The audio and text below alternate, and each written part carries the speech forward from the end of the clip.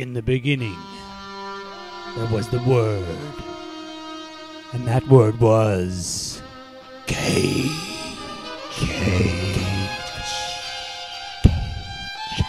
In 1964, a child was born who would rise to the pinnacle of film iconography. Iconography. In this podcast, we choose the finest of his many fine works. We bring you Ralph Fiennes. Not Ralph Fiennes. The Cage Fight! Cage.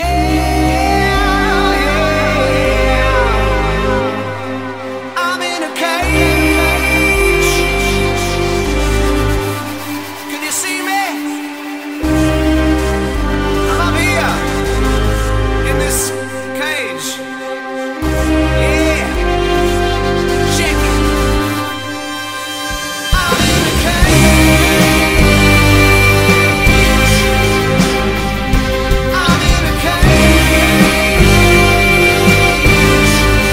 And welcome back to Fight Night, Cage Fight Podcast Round 2, the epic oral contest where we determine the greatest of the great, the best Nicolas Cage film of all time. I'm Andrew, this is Drew. Good evening. I'm excited. I'm very excited tonight to be worshipping at the Temple of Cage. Outside, the rain is falling down. It's worthy of the Snake Eyes finale. It's almost Bangkok Dangerous, but Snake Eyes finales, yeah? And is there no tidal wave here? But maybe soon. So we are continuing on with our Cage Fight theme of great directors who have worked with Cage. Tonight we'll be looking at the films of David Lynch and Mr. Ridley Boo. Scott. Yay. Is that Oh, I'm sorry. Am I displaying bias? I didn't mean to. Really? I look forward to knowing more of these biases very soon. We have not discussed these films with one another. No. Nor our thoughts on either of the directors, really. Which Conversation's been awkward. It has. It was an awkward car ride over here.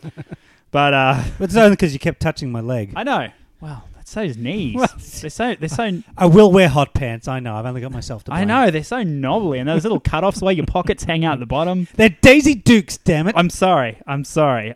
What's the difference? It's hair length, usually. Anyway, we're not here to discuss cut-offs, Daisy Dukes, denims, whatever you want to call them. We're here to discuss the films of the great man Nicolas Cage. Each episode, we are going to be looking at two of his films in a particular category, then picking one winner so we can determine the ultimate Nicolas Cage film. Last week, Snake Eyes inexplicably slammed Raising Arizona flat on its hairy ass. It certainly did. This in the face of all critical opposition to the contrary. But what we're looking at here is not just film quality. We're looking at, the Cage factor.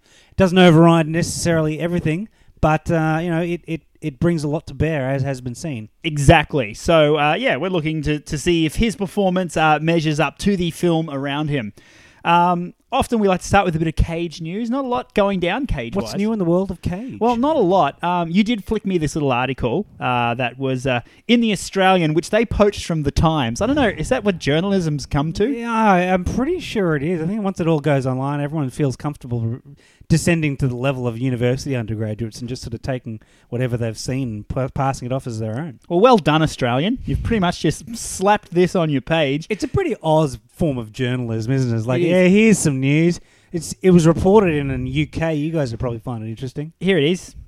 Just slap the title of the Times down the bottom. But the headline that we're looking at is Nicolas Cage downgraded like John Travolta in Cannes market. Now, what immediately comes what a pairing. You just go, they were meant to be. They're inexplicably linked. I can't believe it stopped at Face Off, but before and since last podcast, in fact, I believe Blowout, in talking about Brian De Palma, a John Travolta film. There you go. Was discussed. It was. So, he's always there. He's always just waiting in the wings. John Travolta. Anytime. What's he doing now? What is he doing now? He's just wrapped he's not just wrapped. It's been a while. He's wrapped a Western film. Oh, John Travolta? Yeah, with Ty West, who did like Have you seen House of the Devil and Innkeepers and No. Anyway, it could be interesting. Could be the third. I'm praying it's extremely dull and bad, and that might drive John Travolta to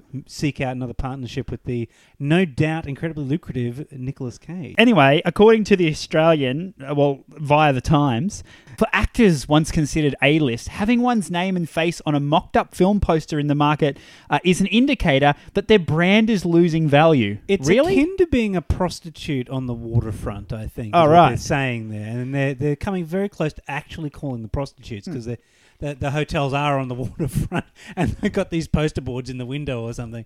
And really, they're just going. Nicolas Cage and John Travolta are quite old now. We're not interested in people as old as them. But this, look, I don't know whether this journo's fingers on the pulse because I've heard this right in the whole Hollywood system and stuff they go with now when they're trying to get like budgets and stuff up for a film.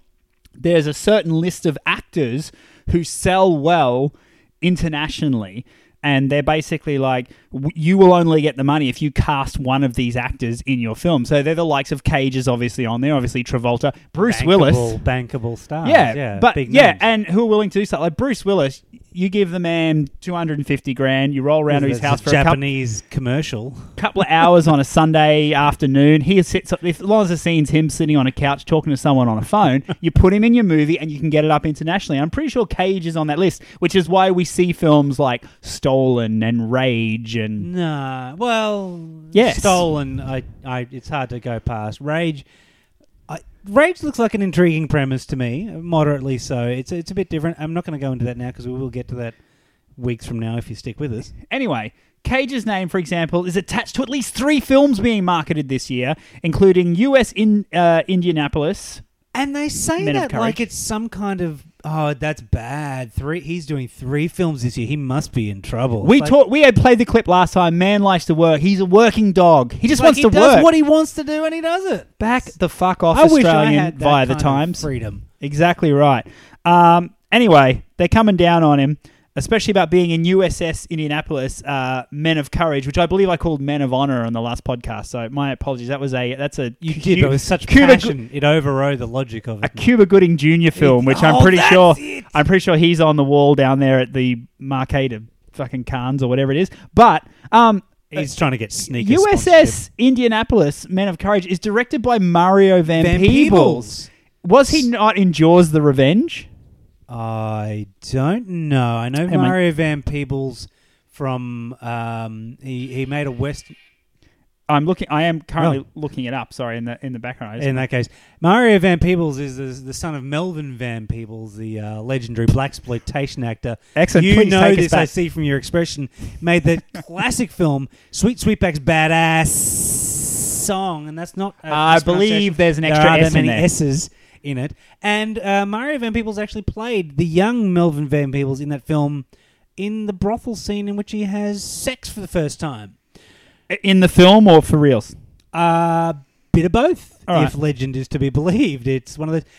Melvin Van Peebles allegedly contracted syphilis in the making of that film and claimed it as a working expense because he spent so much time having sex during that film. Incredible.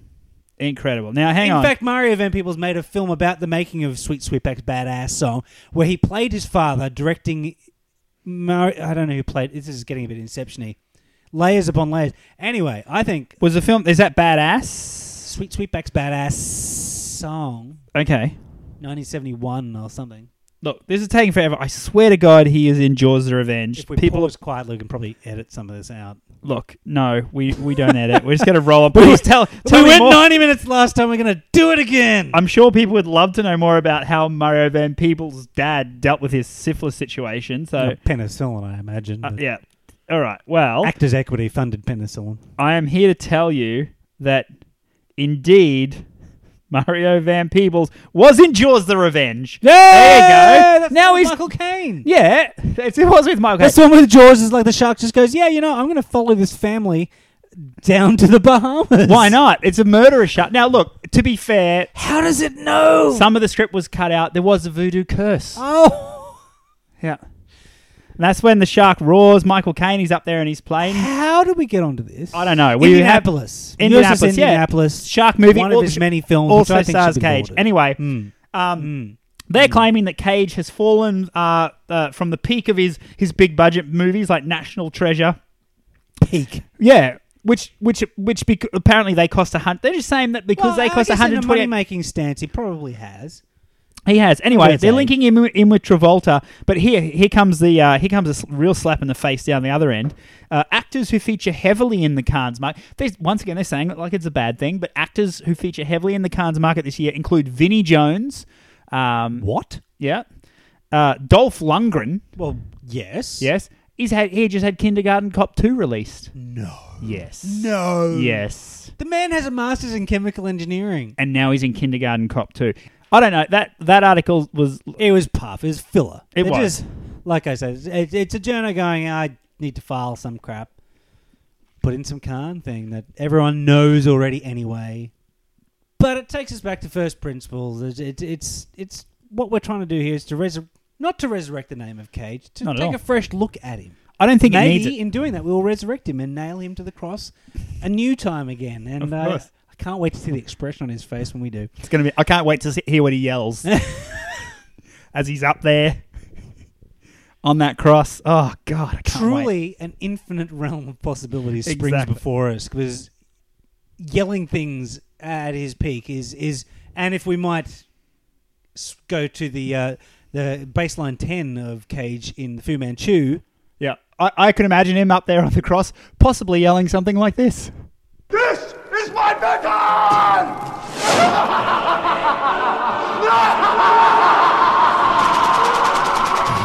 Can't wait to see how that translates into our individual feelings for Cage in the first film on the menu tonight, David Lynch's Wild at Heart from 1990. Drew. Incidentally, following up on the conversation we just had, hi to the jury if this is being played in court. We're going to get into Wild at Heart, the film directed by David Lynch in 1990. What are your thoughts on David Lynch before we get into this? Because a lot of people do herald him as a great filmmaker, but how do you feel as far as your appreciation of his films go? I have slightly mixed emotions. My first significant exposure to David Lynch came when I was in 12th grade, and with some friends we had an overnighter, and someone decided to hire the full VHS box set of Twin Peaks and to watch it all in one go in one night. I didn't care for it. I fell asleep behind the couch, and I woke up a bit later and it was still playing, and waking up, peering over the couch and seeing what was on the TV and hearing it, it was one of the most surreal moments of my life, and that pretty much sums up David Lynch for me. It's just batshit weird instants strung together to form a barely coherent plot. However, having seen that and then gone, what a dickhead, what a wanker, I had subsequently seen The Elephant Man, not realizing it was David Lynch, and thought this is a masterpiece, as indeed The Elephant Man, I believe, is an absolutely sensational, fantastic film, possibly because it was produced by Mel Brooks, but overall, beautiful, coherent, which is nice in a David Lynch film, and rare. Yeah, a really good film. But yeah, overall, and the reputation has stuck with him, and I narrowly avoided seeing Lost Highway one time. Some friends were going to go and see it, and I couldn't make it with them. And then the next day they told me about the film, and I said, what a stinking load of masturbatory shit. So yeah, mixed feelings. I know he does put together some good images, some good high concept stuff, apparently. You really went for the Lynch jugular there. Ah. Can I just say, having you call Lost Highway a high piece of masturbatory It's crap? got Bill Pullman in it, who I can't stand. Oh, which really? Works against it. It does. That's unfair. But yeah, go on. It's probably the film of his I like the most. But I haven't seen it for a long time. I did want to see it before we did this podcast again to refresh. I haven't seen it since many, many years, probably I hear late 90s. Mulholland Drive has lots Early of 2000s. topless ladies going at each other, so maybe that's Maybe that's more up your alley. Anyway, look, I think for me, when it comes to David Lynch, I can appreciate his stuff. Like the visuals and everything look really, really great. But I do find it very hard to get into his films. And I was just looking up basic stuff on Lynch to see what people thought. And it seems that Roger Ebert has similar thoughts on David Lynch. He says, there is something inside of me that resists the films of David Lynch. I'm aware of it, I admit to it, but I cannot think my way around it. I sit and watch his films, and I'm aware of his energy, his visual flair, his flashes of wit, but as the movie rolls along, something grows inside of me, an indignation, an unwillingness, a resistance. And that's how I feel when I watch his movies too. I'm with That's you. That's pretty close to it, yeah. No, I go with that. Before we get too mired in it, do you want to give us a quick summary, or will I... Of the plot. I'm doing the air quotes right now, and I hate myself for it. But the plot of Wild at Heart. Okay. Before I do that, let us have a look at the trailer. Can I talk to Lula? You are not gonna see him ever. Michael. I'd go the far end of the world for you, baby. A man can't ask for more than that. You move me, Sale. You really do. You want me to shoot Sailor in the brains with a gun? Lula!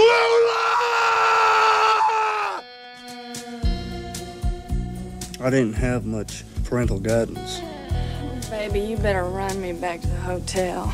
You got me hotter than Georgia asphalt.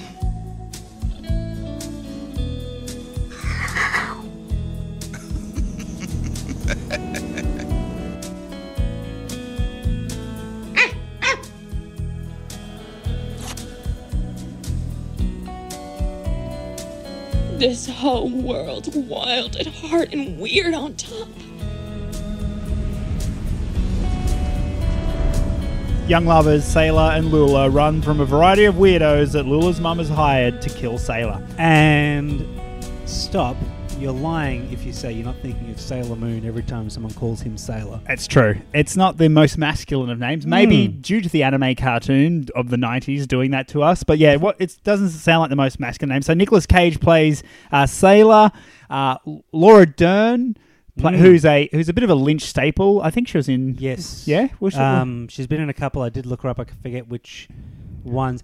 In fact... Industrial Symphony number 1 or number 2, I believe, was the title, followed shortly on from this. Nicolas Cage and Laura Dern, and I've yet to track down footage of it. It was a stage musical where they play basically the same characters as they're lovers who are breaking up.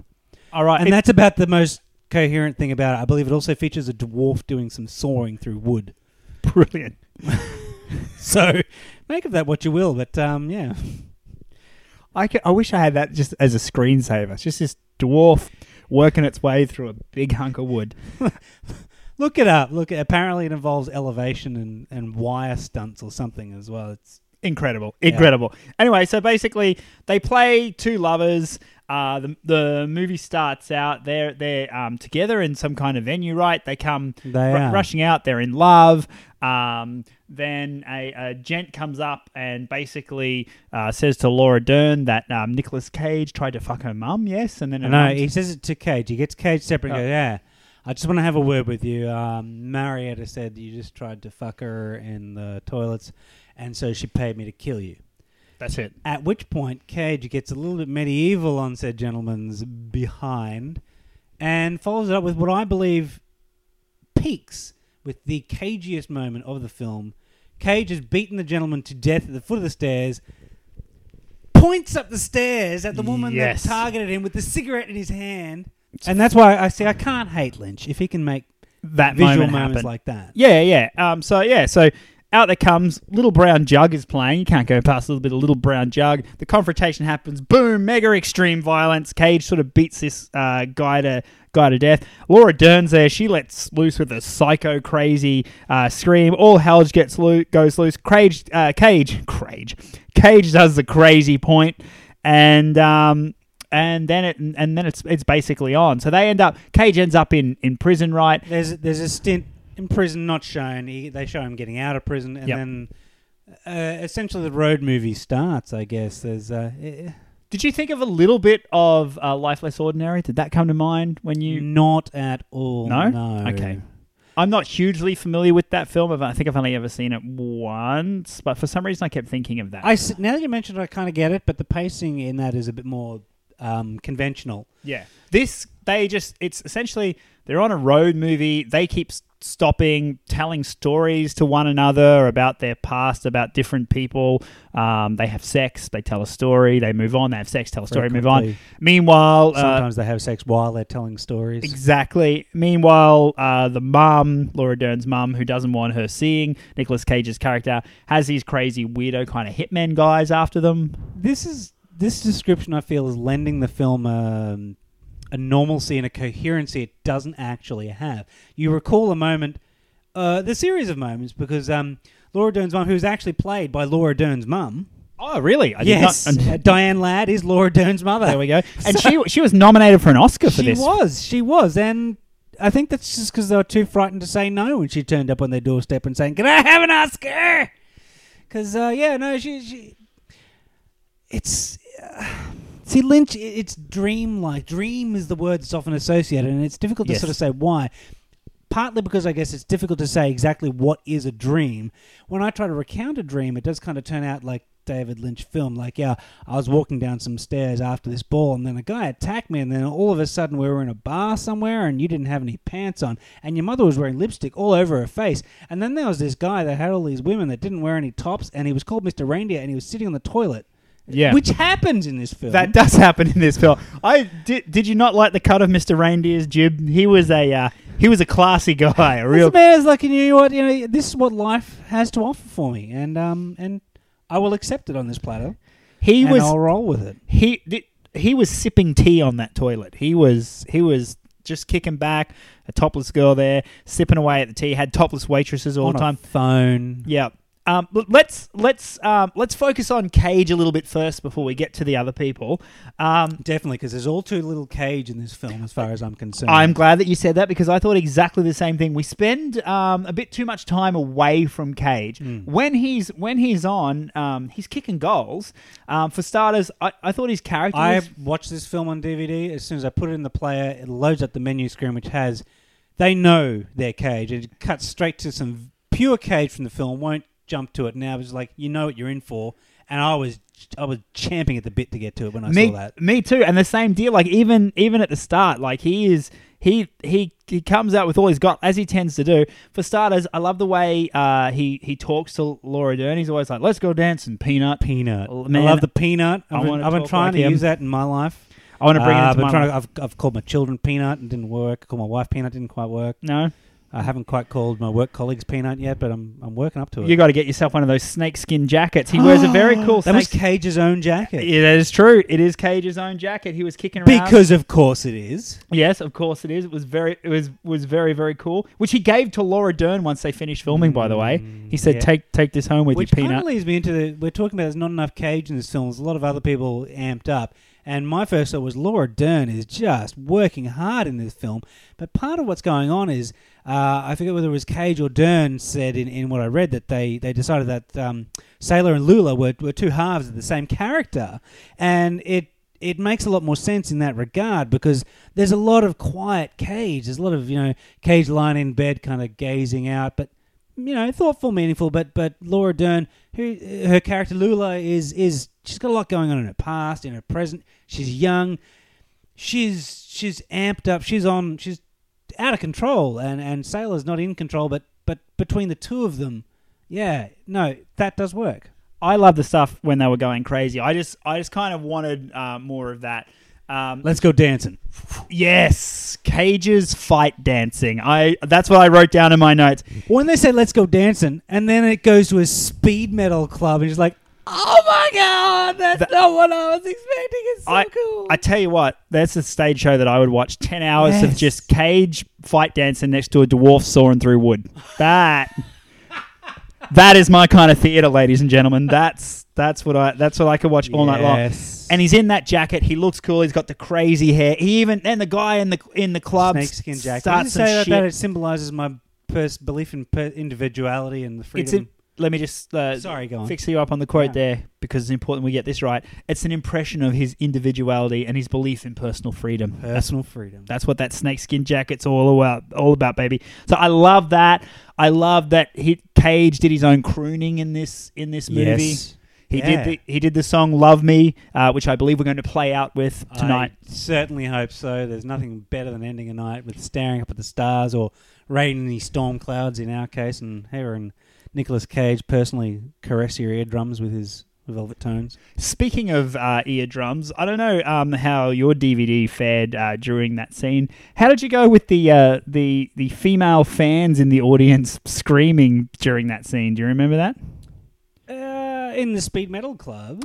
When he did the crooning of "Love Me." Here, let me see if I can bring it up here and see if you remember this. Here are some more small sound effect errors that Drew has noticed. Break my faithful heart, tear it all apart, but love me. Won't you love me? Wherever you ever go, darling, I'll be so lonely. I'll be sad and blue, crying over you, dear only. I'm That seems perfectly rational to a man breaking out into an Elvis song in the middle of a Speed Metal Club. They're screaming like banshees. I was watching this in the lounge room. What I want to know is who gave all the spectators microphones, because clearly they're amplified to also be that loud. I felt like my house was being evil demons with spirits were being driven into my house. I had to get an old priest and a young priest. You don't priest have any small girl children. Drew. Right. You won't yes. be privileged to that. This is your joy. This is your daily routine, isn't it? This kind of thing. I remember a 6th birthday party, but that's neither here nor there right now. Exactly. So, well, look, we can both agree that Cage is awesome in this film. Laura Dern is awesome in this film. Surprisingly, Cage isn't the weirdest person in this movie, and He's not, largely because he's not given enough. No. I wouldn't even say it's not because he's not given enough screen time. The character-wise, there are other ones who are Bobby Peru, chiefly, of course, as we're going to get to. Yes. So Crispin Glover. You can always guarantee Crispin Glover's I going saw him in the opening titles and I I was excited. There probably wasn't enough Crispin Glover in this for me either. Although, I was when I saw him there, I'm looking for him all the way along, and I'm convinced I saw him as one of the henchmen in the background, Perdita Durango's guys. I don't know. I was looking, but once again, I got a little bit lynched, and I was like trying to keep my engagement. Surely he can't be just that character that had the weird thing that has no. He must appear in some background. No, I don't know. So probably everyone knows who Crispin Glover is, but if you don't, he was George McFly in the original Back to the Future. You might also remember him from Friday the 13th, Part 4, the final chapter. Except for the other 7. Yes, there are more chapters, but he was in the fourth and final chapter. That wasn't the final chapter. There was a dance thing. There was a wasn't dance it? thing. Yes, there was a pretty crazy dance. Now, Crispin Glover claims that dance, crazy dance, was not his fault because apparently on set he was dancing to AC/DC. He says, but then when the film came around to post production, they couldn't get the rights to the song, so they put another song in. I have a bit of difficulty believing that. I think Crispin Glover wouldn't stop dancing, and they were forced to film him and include it in the film. Exactly right. I would buy that. There's a lot of crazy Crispin Gloverness Did he online. also play Hannibal? No, that's no. the guy in the Hannibal TV series who was Le Chiffre in the Bond movie. Yes, he was. Looks a lot like Crispin Glover. Yeah. Oh, come on, he does. Kind of. Fine. I'm supporting you. You're my co-host. I'm supporting you. Anyway, Crispin Glover in there. He's going crazy. A bit of a crazy Christmas sequence. Also, Willem Dafoe pops up for a little bit of wackiness. Also nominated for, gee whiz, if not an Academy Award, then certainly BAFTA and some. I think he took one home for it, I think. I want to say this. I thought Cage looked good in a stocking in Raising Arizona, but you put a stocking over Willem. You got a panty on your head, was what I thought as soon as they go into that robbery. You put a panty on Defoe's head and you have got yourself an awesome-looking mug. All I thought was, I want to know who makes his dentures because I love those teeth. They were some good teeth. I want one of that. You remember those grass heads you used to get in primary school? You used to water them. Cheer-Pet things, Yeah. I want one of those, but it's just a Defoe head. Which would work really well because his head does get blown clean off in this movie, which is... Oh, wasn't that... I don't know what version I saw. Apparently there was some editing and refilming of that bit to get it under the R rating or the NC-17. I can't make head nor tail of the US rating system. I would have thought NC-17 is under R, but obviously we got a different one in Australia. But yeah, I saw a head go off up into the sky and then splatter on the ground when I'm watching this, and I would not accept anything less. It was impressive. The violence in this movie is very, very good. But yes, we obviously have our feelings how this movie went on. And the sex. Do we have a moment to discuss the sex? We do have a moment to discuss the sex, and I'm glad you brought this up because this will seg nicely into where I was going to go next. Right. But please, talk to me about the sex. Well, the sex is... In the words of Salt and Pepper, talk to me about this sex. It's visceral. It's pungent. It's right there in front of you.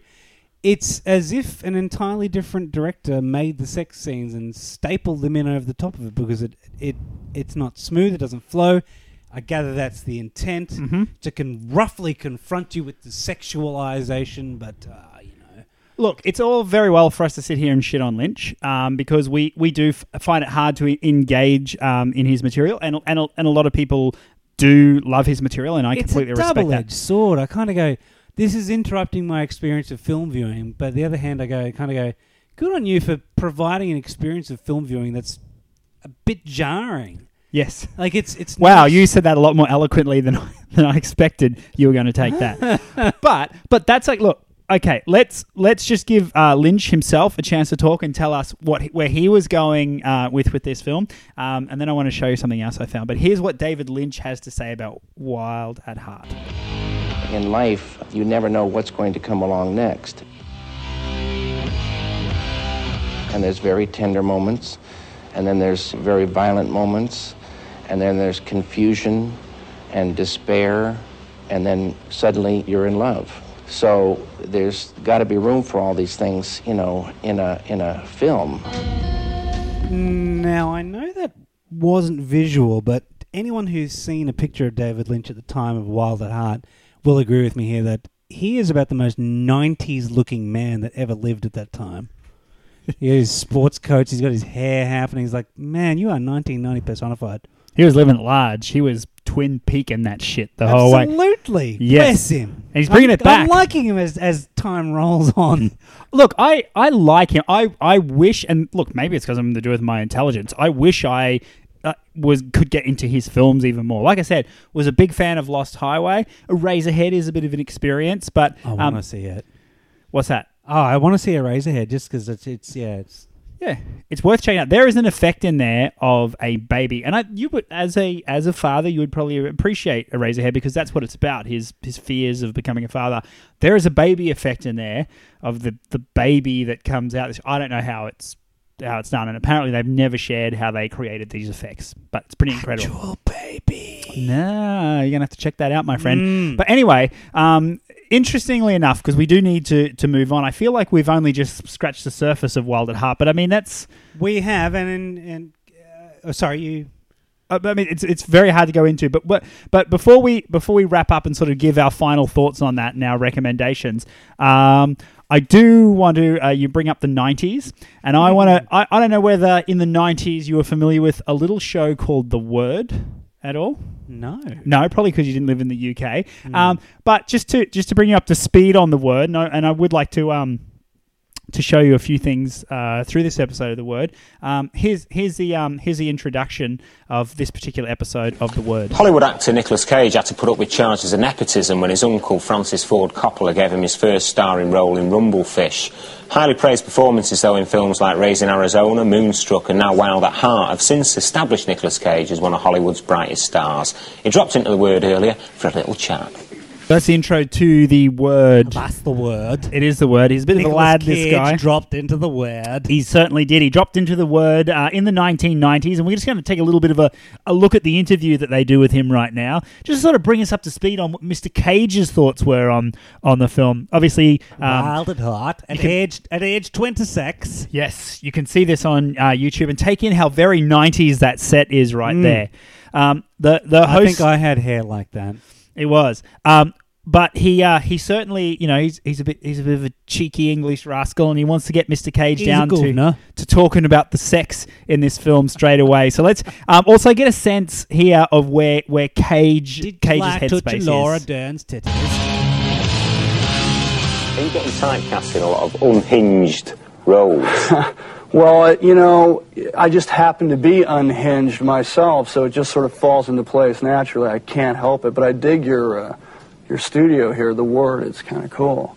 The coloration is wild. Some of the sex scenes in Wild at Heart were quite raunchy, weren't they? The sex scenes are kind of wild, but I think that actually the sex is it's very sweet. It's very pure. It's not an exploitive kind of sexuality. I think it's a celebration of sexuality. It's kind of like saying that if you're really in love, it's cool to have radical sex. Your thoughts, sir, when you finish laughing your ass off? I was all ready to say something, and then he said, it's kind of cool to have radical sex. It is. That's why I've got that. That's why it's my bumper sticker. It's cool to have radical sex. Who can I pay to tattoo that somewhere on me? Well, I know exactly where it should go. Kind of cool to have radical sex. Cool. So they stay on the sex chat, and it'll be interesting to discuss sexual positions after this little chat. Do you actually learn anything that you can use in real life from your choreography and those kind of scenes? Well, we talked about various favorite positions. And David said what his favorite position was, and I said what mine was, and Laura said what hers was. So we all got our favorite positions in there. And, sometimes you borrow from it. Life imitates art, and art imitates life. So Nick had his input into his favorite positions. Laura had hers. David had his. So essentially, David Lynch, the man sitting there watching them touch each other, said, no, this is what I like to see. Dear God. But essentially, you can now play the game where you can sit down with your friends and you can try and pick whose sex move is who. Yeah. Ooh, that's a Cage. Yeah. Ooh, well, that's Lynch. That's look at that. definitely Look Lynch. at the way Dern's rocking those nipples. That's definitely a Dern. move. But our host gets a little bit more raunchy in terms of delving into Mr. Cage's sexual exploits on screen. I saw some that, in life might be more enjoyable, not as visually good on the screen. Well, you tend to ham it up a little on the screen. You try to make it look like you're really good at it. Anyway. But it's enjoyable in life. Yeah, come on. Sex is where it's at. Sex is where it's at. Sex. Ham. Week, week. All right. Now, since sex is where it's at, why not use your character from Moonstruck? Your character he's got a wooden hand in Moonstruck. So the host goes straight for the hot topic on that one.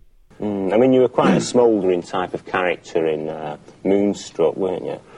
Did that actually, increase your sexual appetite or turnover? I was going to say my turnover. Possibly so. Girls like guys with wooden hands, and in Moonstruck I had a wooden hand, and that just really turned them on. They dig it for some reason. You should try it. Get yourself a wooden hand.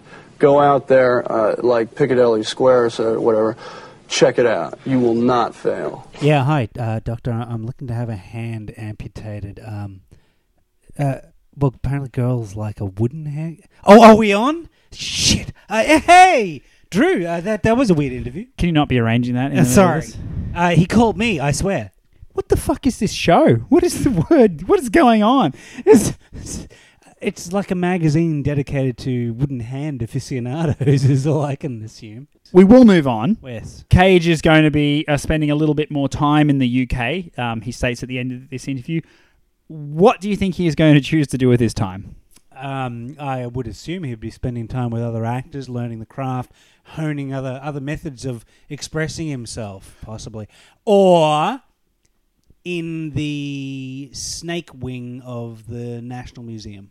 Possibly, but he's got one thing to cross off his bucket list before he does that. Thanks for coming in. What are you going to be doing this weekend in London then? Go off to Loch Ness and check out if I can find that monster. Because I'm going to hang out in Scotland until I find it. Now, I hear it's been quiet for 8 years, but I'll be there for 10 if it takes 10 to see it. So that's where I'll be if you want to get a hold of me. Loch Ness. Quiet for 8 years. So in 1982, the Loch Ness Monster was apparently quite active, according to Mr. Cage. It makes me so happy. He was willing to be there for another 10. If that's well, let's discuss he must his have found career. it. He came back. He came back and made a shit ton of movies. He found it. God damn it! Oh, that was boring. That happened awful quick. Oh my god, I love that so much. It is a lovely part of the world. I would milk it for all I was worth. Look, I'm sorry if I wasted so much time on that interview, but I just really None needed to hear. whatsoever. I needed to hear that he was hanging around looking for that let's goddamn put it this monster. way: we did attempt to describe the plot of this movie, but quickly became derailed by the other events that were not pertinent to the plot, but were very pertinent to the film at hand. Don't think we mentioned the fact that Marietta, Laura Dern's character, Lula's mother, at one point had her entire face covered in lipstick. It's true. And this event was spread over two sections. She's talking to her boyfriend who's investigating the disappearance. At one point, she's got a lot of lipstick around her mouth. Then there's some other action happening. Then it cuts back to her on the phone with him. Entire face covered in lipstick. Is it because she's a witch? Was she becoming a witch? Like she had that whole witch. Think so. She had the whole witch iconography going on there, and they often say that Lynch has a lot of Wizard of Oz references in his work. Yes. Another thing I was getting at, yes, Wizard of Oz references quite. It's talked up about. I knew it going in before I'd even looked at it, and then apart from the things that were very obviously Wizard of Oz references, I don't know if you noticed. There's the subtle point after Bobby Peru molests Lula, where she's wearing these red shoes and she discreetly taps the heels together in where the camera's focused on the red shoes and she taps the heels of the red shoes together. Yeah, it's Wizard of Oz. We get it. Okay. I don't know. Lynch has a road motif going in a lot of his films. Highways and white lines and night thing, and it is an impressionable image. And there's a lot to be drawn from that to Wizard of Oz, but that's I didn't get the overall thread. Maybe individual moments they're doing that. Yeah, it happened. Look, let's not talk about this film anymore. Let's leave it up to the people to enjoy if they want to do it. Go ahead. One more thing. Go ahead. I took 3 pages of notes, not large pages of notes. I had WTF written down 7 times. There we are. Take away. You get to a bar. There's some guy making fire in his hands. He's not referred to, not mentioned. Is there a gent talking there's like a duck? There's a guy going. Ooh, yep. Ooh, not talking to anyone, just looking at them and going. Ooh, and then off he goes. Nicolas Cage then drops the derogatory F word to a group of gents at the end. Then apologizes for calling them homosexuals because them beating the There's shit a great line which I particularly loved. Out of him. I want to thank you, gentlemen. I want to apologize for calling you homosexuals, and thank you, gentlemen. Yeah. You've taught me a very valuable lesson. Yeah. Can I also say I'm convinced that one of those guys at the end in the gang was Paul Rudd. Really? There's a very fractional glimpse. It looks like Paul Rudd with a mullet. Paul Rudd's Ant-Man? first film role was Halloween 6. And that was around... What are you making? Oh, was it? Yeah. Well, Paul Rudd's first film was Halloween 6. Not that well, Nicolas Cage's first film, he appeared as Nicky Coppola in Fast Times at Ridgemont High, so maybe you're missing something. Look, let's... I'm quite possibly wrong because I didn't see it in the credits, but they rolled past very quickly. Good. Let's wrap up on Wild at Yes. Heart. I think so. But God damn it, I'd love to see a Nick Cage Loch Ness film. If someone could whack up a poster and get that off to the Cannes Film Festival, you can have my money. Anything as far I as have. I would love to see Nick Cage films, this film, as a final parting note from me, this is the last thing I have to say on the matter, is I think Nicolas Cage was amazing in this film, was underutilized. A lot of other excellent actors were in it, a lot of other great parts. I think I would like to see every major part in this film played by Nicolas Cage. Amen, brother. Amen. All right. Screeching! Yeah. Anyway. Let's wrap this up. Yes. Let's hear your algorithm that you come up with for your final rating on David Lynch's Wild at Heart. Wild at Heart has a surprisingly positive commercial rating of 35 out of 100. I say surprisingly, maybe that's just my own personal opinion. Critical rating nailed up to 65. This film won the Golden Palm at Cannes, as Drew would say, or Cannes, as most civilized people would say. Son of a bitch. It was one of 3 consecutive American films to win that honor, the prior being Sex, Lies and Videotape in 1989 and Barton Fink by the inestimable Coen brothers in 1991. And yeah, that I'm a bit boggled by that. Anyway, personally, I rated the film 40 out of 100. It was a lot of scenes, many of them very good scenes, strung together in an incredibly loosely connected way. Cage factor was 65 out of 100 because Cage had some awesome moments. He had the karate dancing by the side of the road. He had the pointing the cigarette at the mother-in-law after just beating a guy to death. He flipped out of the car and did the karate dancing at the side of the road too. He did. He flipped out of the car. Like, I've got a whole number 2 moment is the entirety of the nightclub scene. There's the dancing. There's the confrontation. There's the singing. There's caginess. There's a lot of, in my notes I note, he's lying on a bed while Lula talks to him, which is kind of, maybe at the times like, oh man, women sure do love to talk. But what she's talking about a lot of the time is, yeah, I was raped when I was 14. He's not dismissing that. He's stewing and it's brewing in him. There's a sort of growing darkness that doesn't burst, but it's there. Anyway, I would have liked to see more Cage in that regard. Didn't score highly. Overall, 51 out of 100 is my rating for Wild at Heart.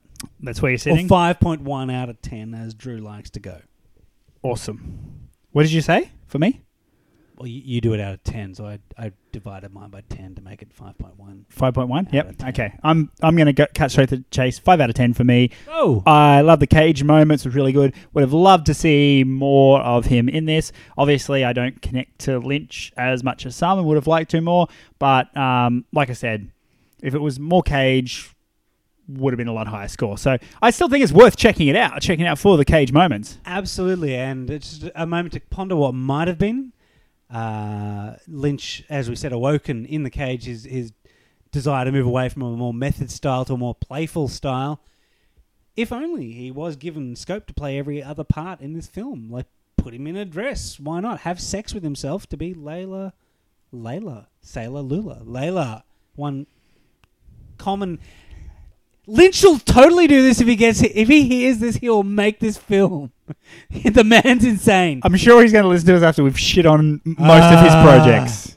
Anyway, we shit on him, but we've wiped it off. Let's move on. We'll be back very soon to talk about Ridley Scott's Matchstick Men. But as a bit of a palate cleanser, here's Nicolas Cage talking about why women are attracted to men who eat cockroaches. You actually ate an insect yourself, didn't you, in one of your films? I ate a bug, yeah. What was that like? It was awful. You see, I like bugs to look at, but I don't like cockroaches to look at, and I don't like eating them.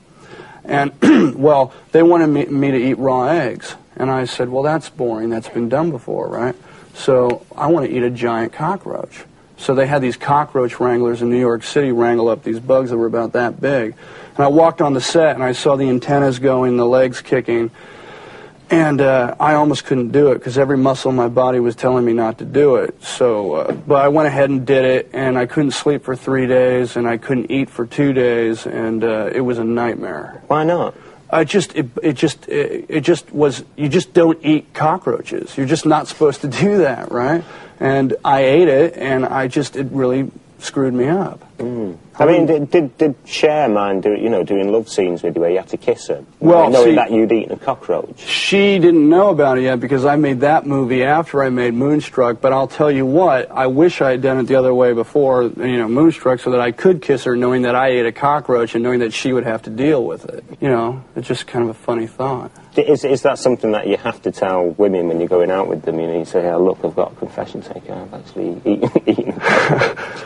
No, they sometimes they already know about it, and it's the weirdest thing. It's like the wooden hand. For some reason, if they know you ate a cockroach, it just turns them on. I don't know what it is. I can't explain it. But if you today go eat a cockroach and you go somewhere, go out to a nightclub and say, "Hey, baby, I just ate a cockroach," I guarantee you heard it from me, you're going to, wow, it's just going to happen like that. From David Lynch to Ridley Scott, the next of our great directors, we are talking Ridley Scott's Matchstick Men. So before we get into it, Andrew, what are your thoughts on Sir Ridley Scott? Sir Ridley Scott. And when did that happen? Do you happen to know? I don't know exactly when he was time, knighted. in my opinion, but... No, I don't know when it was, that the man was knighted. But obviously, for those playing at home who aren't familiar with Sir Ridley Scott's work, and of course you will be, his first film was Alien. He's done Blade Runner. He did Gladiator. Black Hawk Down. Black Hawk Down. Recently, his films have been a little off the rails. The Counselor. Was it Exodus? Gods and Men with Christian Bale was his kind of Egyptian epic. Oh, it was too, yeah. Yep. Big films, largely, is what I think Prometheus. of. Now, we did tease this a little last podcast. Can I hear your thoughts on Prometheus? Because obviously Ridley Scott started the Alien franchise with Alien. It was essentially a B movie that got the studio treatment. Alien and Blade Runner are two of my favourite films. I think two of the best films in the science fiction realm. They're not definitive by any means. They don't sort of set the benchmarks, but Alien kind of do has in a way. that Yeah. horror meets science fiction thing. Love it. Slasher in space. Slasher in space. And Blade Runner's just honestly, it makes the best of a bad book. I think we can all agree. Haven't read it, but we'll take your word. Well, it's the title of the book is "Do Androids Dream of Electric Sheep?" Yeah, and it's not bad because Philip K. Dick was a genius, but he was also schizophrenic and on drugs. He did love himself. A long title. Yes, he did. Yep. Just a touch, just one or two. Mm-hmm. And in all honesty, let's say that Ridley Scott has kept Russell Crowe off the streets for the last few years by making lots of movies with him. He has.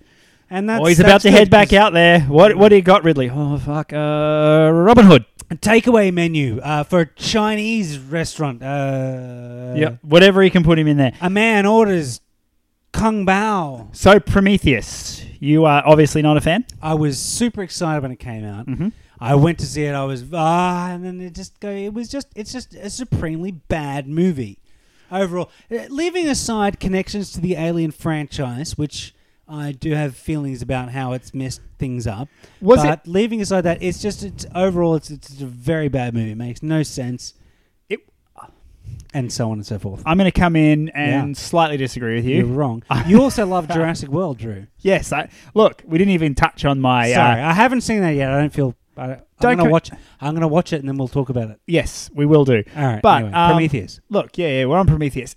I don't think it's the best Alien movie in the world because to me they couldn't... It's not an Alien movie. No, it's not. And they couldn't decide whether they wanted to make an Alien movie or they didn't. It's not an Alien movie. I think they repurposed another script to fit into the franchise. I don't know. No, that Damien Lindelof, or however you say his name, wrote it along with Sir Ridley. Damien Lindelof was responsible for Lost, to give you an idea of how well he handles a payoff. Not that I was hugely into that series. If I keep it going, they'll keep giving me money. Well, I think that's what his whole deal was with keeping these films going, which he's been kicked off the latest one. Sir Ridley's in Australia right now. Well, I was just going to say, you'll notice that the next film is on the internet as a thing.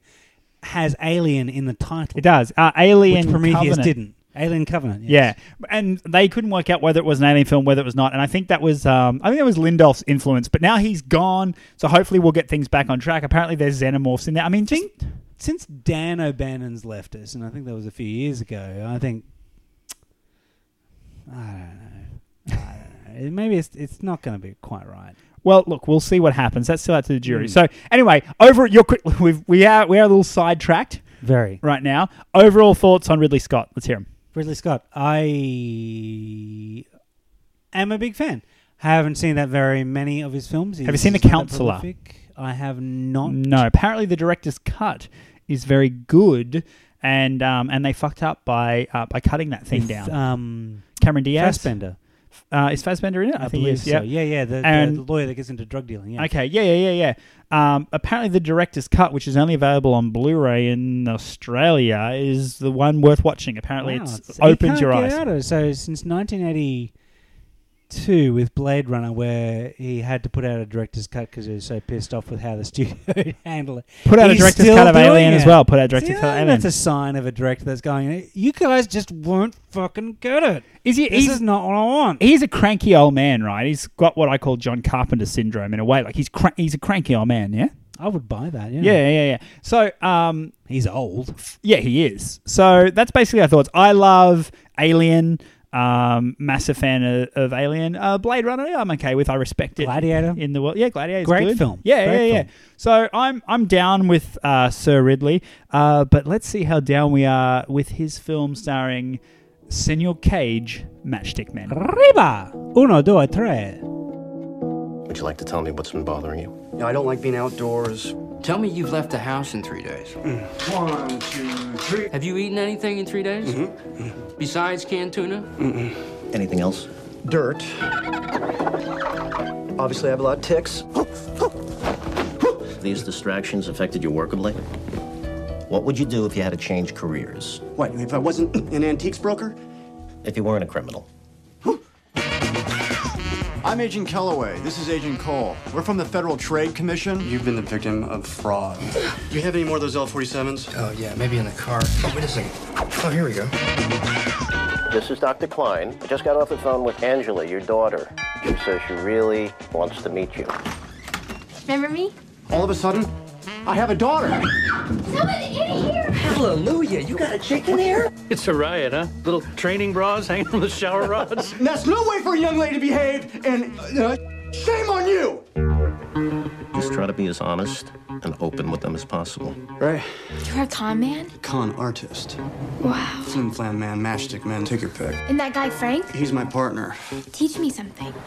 Rule number 1, never work near where you live. Don't. Rule number 2, don't write anything down. You regret it? Exposing her to that? Well, it was a little, it made me feel a little, I really liked it. How much you think we can take that guy for? 30 grand. More. 500,000? A million? Come on, I'm 21. This 14-year-old girl working these people with me. My dad's a smooth operator. I'm not very good at being a dad. I barely get by being me. You good to go? Is there po-po in the woods? Just say yes, okay? There's one last thing. What? I want you to give the money back. This is so... You think Prime doesn't pay? No, it does. It does, just not very well. So, am I right in saying that this is probably, I think it's the only kind of comedy that Ridley Scott has done, right? He's got no other comedy really in his canon. Would you class this film as a comedy? No. You wouldn't? I wouldn't. You didn't find it? You didn't find it funny? Not in the comedy sense. Some elements of the characters are funny. Sam Rockwell, honestly, like that guy, his delivery of so many things is. He can make it a bit light, you know. It's not a comedy, but because he's playing that kind of character, that boisterous sort of high charisma con man. Yeah, that's like, I can enjoy this and have fun with watching it. I found this a bit of a comedy. I found it a lot more like, not that I don't enjoy Ridley Scott's other films, but this is a sense of fun stuff with the discovery of the daughter and Look, but before you go into that, jumping ahead, just in case people haven't seen this movie and they've only just heard the trailer. We just watched the trailer. I know. Tell me what this movie is about. Tell us what this movie is about. Well, Nicolas Cage plays Roy. He's a con man who has not Asperger's. OCD. It's agoraphobia and a bit of an OCD thing. So he's got some mental disorders. He's measuring it with medication. But he's got a partner, and then all of a sudden he discovers he has this daughter from a relationship 14 years ago, and he's trying to integrate that into this world of his, and also discovering where he is in this world and what direction he's going to take. So they're like him and his partner, who are played by Sam Rockwell. Cage, like you said, plays Roy. Sam Rockwell plays Frank. They're con men. They've got like a sort of con business going on. A bunch of scams going on. Like it's a beautiful self-reinforcing thing. They'll do a phone scam on someone, sell them a thing, get them to send them some money, and then present as federal investigators investigating that. So I guess to shut them down, and then also to get their bank details as well. So it sort of it shuts off any investigation, and they also get a bit more money. And yeah, so it's based on a book. Yes, and Matchstick Men, as far as I could tell from my research, which not a lot of people could pinpoint it down, Matchstick Men stands for con men because apparently back in the day, Vietnam vets who were blind used to sell matchsticks on the street for money, so con men would pretend to be blind Vietnam vets and sell matchsticks themselves to get money. All I can say is every time I thought of the title of this film, because my parents liked bad 60s music, I have a strong recollection of the band Status Quo with their song Pictures of Matchstick Men, which we might be able to fade into at some point. Why not? Here it is. Oh, that was easy. Very easy. God damn, I hope I found it and put it in right there.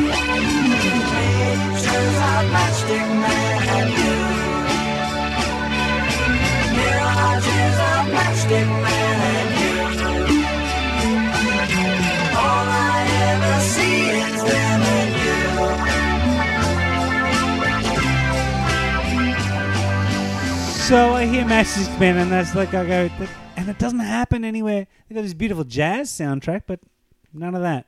That's where even the whole jazz soundtrack, when it comes in, Cage even counts us in right at the beginning of the film, and you got that very playful music and the very playful way the credits are done. That's why I'm like, jobbies. So Ridley, he's also he's having some fun. a double helping of Kid Rock. I don't know if you noticed in the music credits. I did not, but goddamn yes.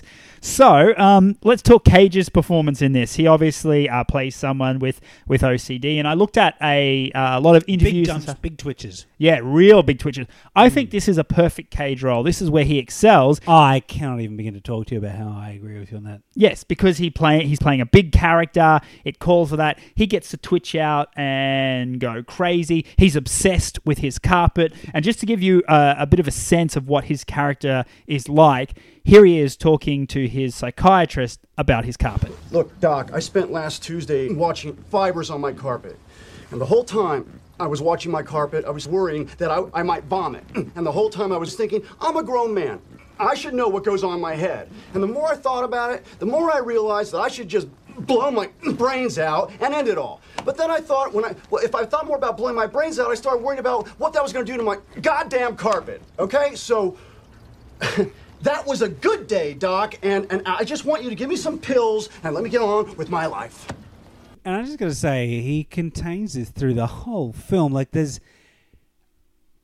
Even at the end, you know, and there's a reconciliation scene, and there's just the faintest eye twitch that just, you know, with the rest of his face does convey like that the heartfelt emotion that he's built up to that point and is projecting. I think it's a great time, and clearly it's a character he's invested a lot of time in. He has. He says that he's got lots of friends who suffer from a similar condition, and when he was putting this character together, he wanted to play someone who was real and not making fun of that, but bringing truth to it, which I still think makes for a really good comedic performance as well, the way his character is. Alison Lohman, who is, just we're not talking about her, this is not her podcast, but holy shit, I've got a 12-year-old daughter and this 20-something-year-old actress going, yeah, I'm 14. It's kind of like going, I can, yeah, she's... You buy maybe her? It's just the pigtail. I totally do. She had braces as well, right? She had a retainer, yeah. Yeah. So, but I believe even Ridley Scott couldn't tell. I think when she auditioned, he actually thought she was a teenager. She would later go on to star in Sam Raimi's Drag Me to Hell. Drag Me to Hell. Awesome movie. Yeah. So when she auditioned, she dressed and acted like a 14-year-old girl, and Ridley Scott only realised her real age when she told him she was 22 at the time. She is good. She was older than that, but that's, Yeah. Anyway. Old enough. What's going on is basically, so we've got Mr. Cage, he's got the OCD, he's got the thing going on with Sam Rockwell. They're pulling off a big con. They are. Sam Rockwell, great actor. You might remember him. He was in one of the Iron Man 3, I think. Iron Man 2. 2, was it? Iron Man 2? You sure it wasn't 3? No, it was 2. Okay. Well, we'll let people harass us on Twitter if anyone's even listening. Yeah, it was 2. Yeah. On Twitter at CageVK. CageVCage, please. reach Also, out to us. Hashtag vestigial pelvis. Exactly right. Keep that one trucking on. So they've got the con going on. It's a big con, and then of course the daughter comes into the life, who Cage has a lot of trouble dealing with as a dad, as anyone would. How did you feel about his relationship with his daughter as someone who you're saying deal with a child who is also female, who is also close to that age? No, it's all right. You say your dad's talked to you. I don't want to talk to him. His psychiatrist called up. You talk to him, the psychiatrist. Yeah. Oh, you want to meet him? That's fine. I'll just stay home. You go wandering off to the park and get into a car with this man you've never seen before. That should be fine. Off you go then. But having said that, clearly this child has evidenced wildness. She does turn up on his doorstep going, I had a fight with her. Yeah, I do this all the time. I usually go to my other friend's place, but I just thought I'd go to yours because I know where you are now. So the mother's probably used to like the kid arcing up and taking off kind of thing. So, you're buying into it. Is that what you're saying? Yeah. There's I a do. very, very awkward dad kiss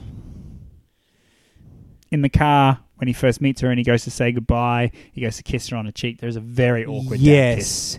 There's a lot of that. Hashtag awkward dad kiss. Coming up, awkward dad kiss. Get that out there. I just want, if only vestigial awkward dad kiss. Yes. If awkward dad kiss could get trending and just no one else in the world knows what that means. Awkward dad kiss. That would be Everyone amazing. knows it. There But it is. some people would have a secret meaning. Right. Yes. Yeah, no, I think there's a lot of it there to do with the way things develop, but maybe we're not going to talk about it, or will we then... No, we can spoil it. later We can half? spoil the twist. We can spoil the twist. But let's, just before we I do... think the film has films generally have a lot of issues dealing with men and female characters expressing affection that is not an automatically romantic, so that they don't know how to shoot it. Okay. You know what I mean? Yep. It's kind of like they're just so used to, well, there's a kiss scene.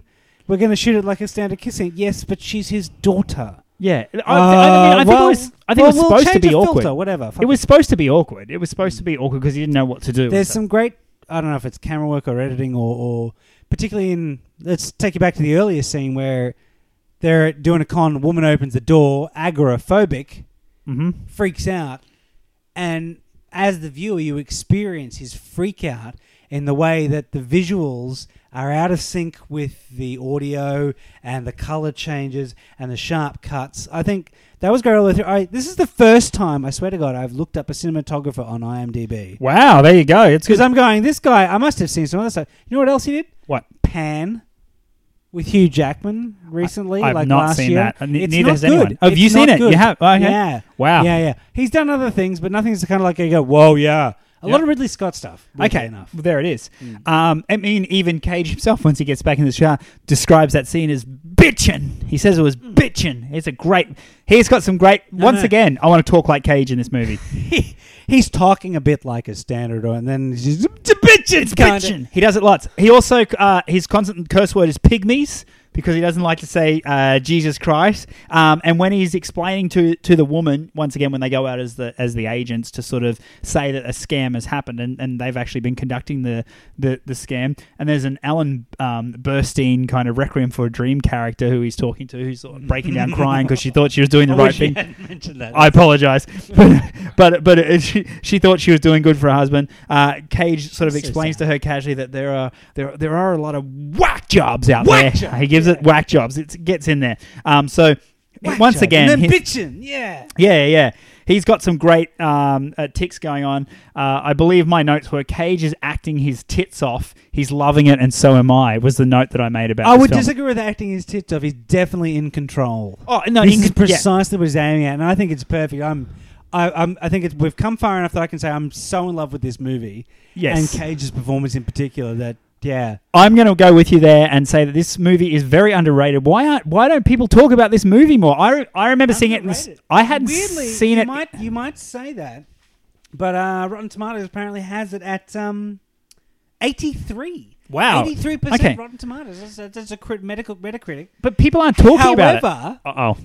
However, commercially, the film, I don't recall the details of how much it cost and how much it profited, but I think it was about, it cleared about $5 million. Oy. Or something pathetic. No, it must have been more than $5 million because my retroactively compounded figure is 5. Uh-huh. So the difference multiplied, but anyway. not much. Not much considering Wild at Heart had a 35 figure. Right. I'm glad to hear that you love this movie because I love this movie too. I remember loving it when I saw it in the cinema. Admittedly, I haven't seen it since. All and I having saw was seen the it trailer again, and I was very excited going, A, it's an unconventional story. Mhm, yep. B, it doesn't seem to... It's like it's got an interesting character with Ridley Scott, C, and Nicolas Cage, C and D combo. And yeah, it all perfectly came together. I think they were meant to work together. I'm a little bit angry that there's not more Ridley Scott, Nicolas Cage combos. Got to get those guys back together. Yeah. Perhaps Sir Ridley could direct the Loch Ness Monster movie starring Nicolas I Cage. just think maybe Nicolas Cage could just don the prosthetic dick that is the alien monster and be in Alien Covenant. Yep, I would love that. Since we've clearly admitting that we love this movie, I want to just point out a few quick things that I love about it before we just get a little bit more into the plot. It's got one of the many things I love, which is someone standing in front of the mirror, in this case Nicolas Cage, practicing their character that they're about to be. Someone standing in front of a mirror practicing their character is my third favourite thing in movies.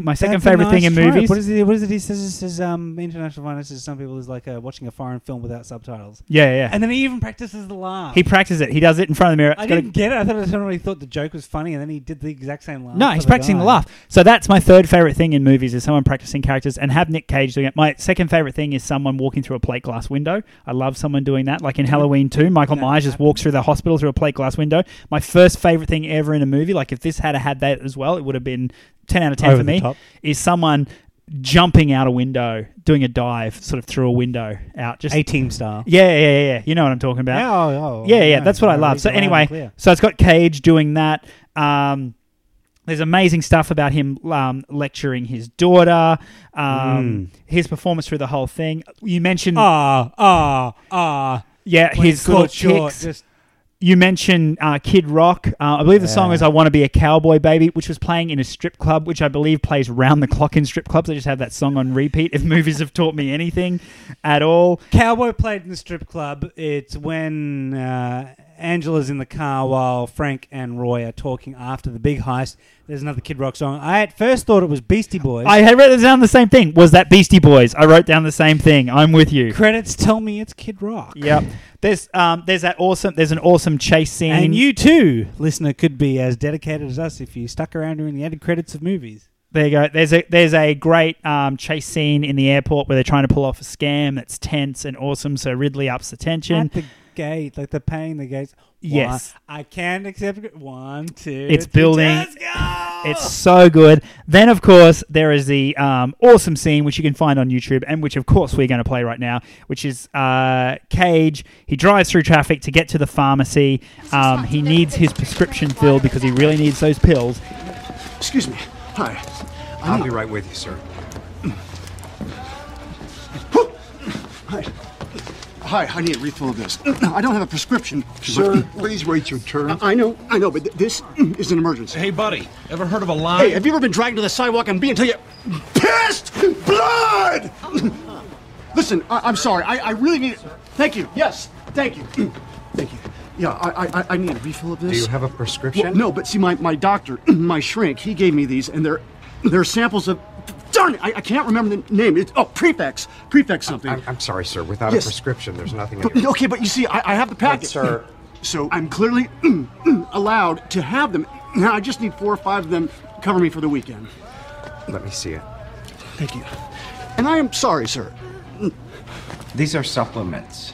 What? This packet contains supplements, sir. No.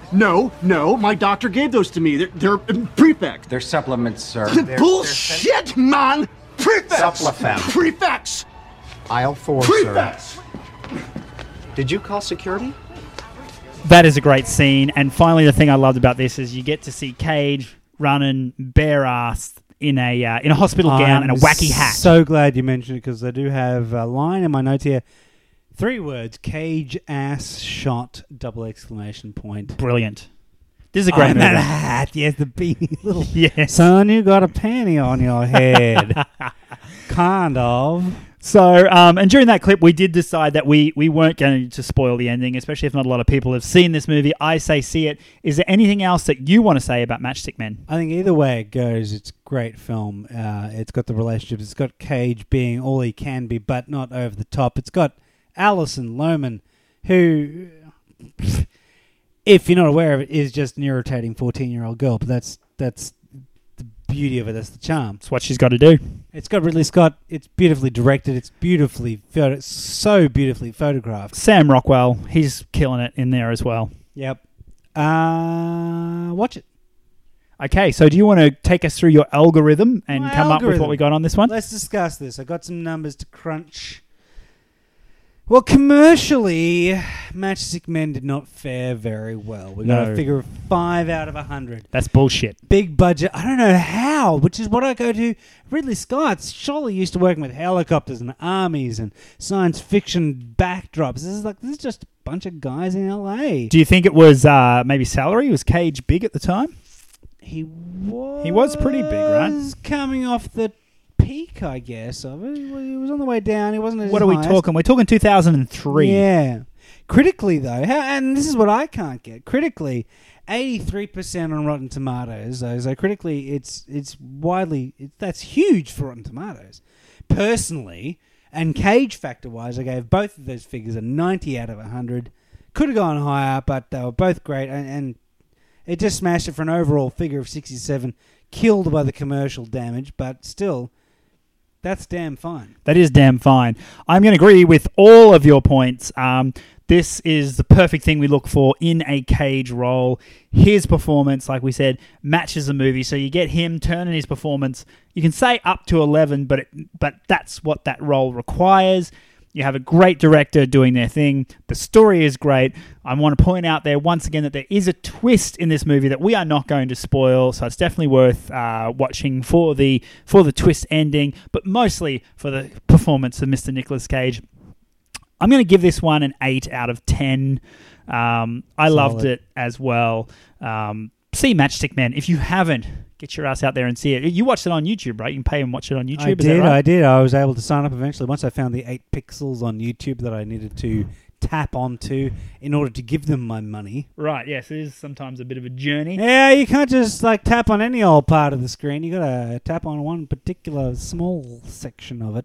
Yes, but this has brought us to the end of our discussion on Cage. Now, obviously, we're going to say which film is the crowning film of the year. I think it's not going to take a genius to work that out. I think one or two of us could think our way through it. Yeah. Anything else you want to say Cage-wise thus far? I know this has been a bit of a journey for you. You've been catching up on your Cage films. Is there anything that you want to point out Cage-wise, or any final thoughts that you'd like to add? None really, except that amusingly in hindsight, I think both of these directors, both of these films, coming to them would have gone they're tailor-made for Cage. They are. Agreed. David Lynch, as we said, brought Cage out of his method acting shell. Yep. Maybe he did, maybe he didn't, but it certainly showed him weird old kind of film ways he can do it, and that can definitely be seen to have influenced him. And Matchstick Men, when I saw it come out, I saw a trailer in a film, whatever I was watching, I just thought Ridley Scott, Cage, con man kind of thing, not a thriller, but a bit of a drama, bit of a it's hard to pin down. One that Catch Me If You Can kind of. Yeah, similar to Catch Me If You Can. Yeah, it's got that and has that comedic element as well because of the cons and Cage definitely captures the character and the humanity, and it's great to watch. No, this is definitely high ranking for me. Need I say better than Catch Me If You Can? I think I'm going to be controversial and put that out there. I think it's better than Catch Me If You Can. Yep. Agreed. So our winner it's tonight, not controversial, it's true, is obviously Matchstick Men. Matchstick Men. And I think it's going to be a hard one to beat at the end. But in wrapping up, what are we going to go for next week? We're looking at crime, I believe. We're looking at Bad Cops. We're looking at Bad Lieutenant.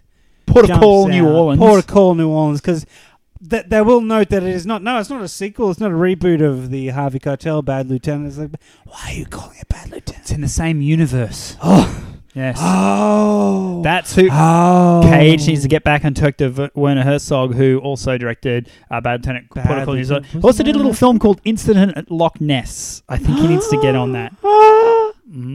He was sequel. Not in it. Sequel to Loch Ness. Incident at Loch Ness 2. No, we're getting cops. We're getting Cage as a seedy, sleazy bad guy. Again, we could tie this in even to Snake Eyes, but we're not. and The Trust. Trust, yes, with this year dropped earlier in Nick March. Cage and Elijah Wood. And I don't know too much about this one, but I believe it got pretty positive reviews, right? All I know about it is there's some pretty handsome mustache action happening. Mr. Cage's upper lip. Right. And also, look, this next show is going to be great because we've got some handsome Cage mustache action going on. Then over in Port of Call, New Orleans, not only do we have improvisational Cage, there's going to be butt shots working with crazy Werner Herzog. There's going to be nude butt shots. We also have Fat Kilmer. He's in there, Val Kilmer. No. Yes. Oh, bless. Yes, there is a lot. Santa, you have come early this year. There is a lot of great stuff coming up. So that brings us to the end of this week. Thank you so much for tuning in. Please hit us up at Cage v Cage on the Twitters. Let us know what you think. Cage v Cage on the Twitter. If you think that Elijah Wood has any other expressions other than comically surprised, ping us and we will tell you if you're wrong. That's possibly the greatest thing I've heard all night. I know. He's constantly comically surprised. His eyes are huge. They are. Huge. So, poor man. Let us know if we're full of shit on Twitter if you want. Pull us up on anything we got wrong, or even if you've hated listening to us for this long. Please let us know. We will be back next week with our bad cops. What do you want to say? I'm in need of soothing after my nerves being jangled, Drew. Yes. Can you musical me out? I can musical you out. Cage I can't musical you out with Love Me Tender because he saves that for his wife. He saves that for his wife. Well, that's fair. That's all fair. right. I will warn you. I need women to scream at me. Yeah. Your house is going to be full of banshees after listening to this. Oh. We're going to play out with a little bit of Nicolas Cage singing Love Me. We'll catch you next time for the Cage Fight. From Wild at Heart, Nicolas Cage. Treat me like a fool, treat me mean and cruel, but love me. Break my faithful heart, tear it all apart, but love me. Won't you love me? Wherever you ever go, darling, I'll be oh so lonely. I'll be sad and blue, crying over you, dear only. I will steal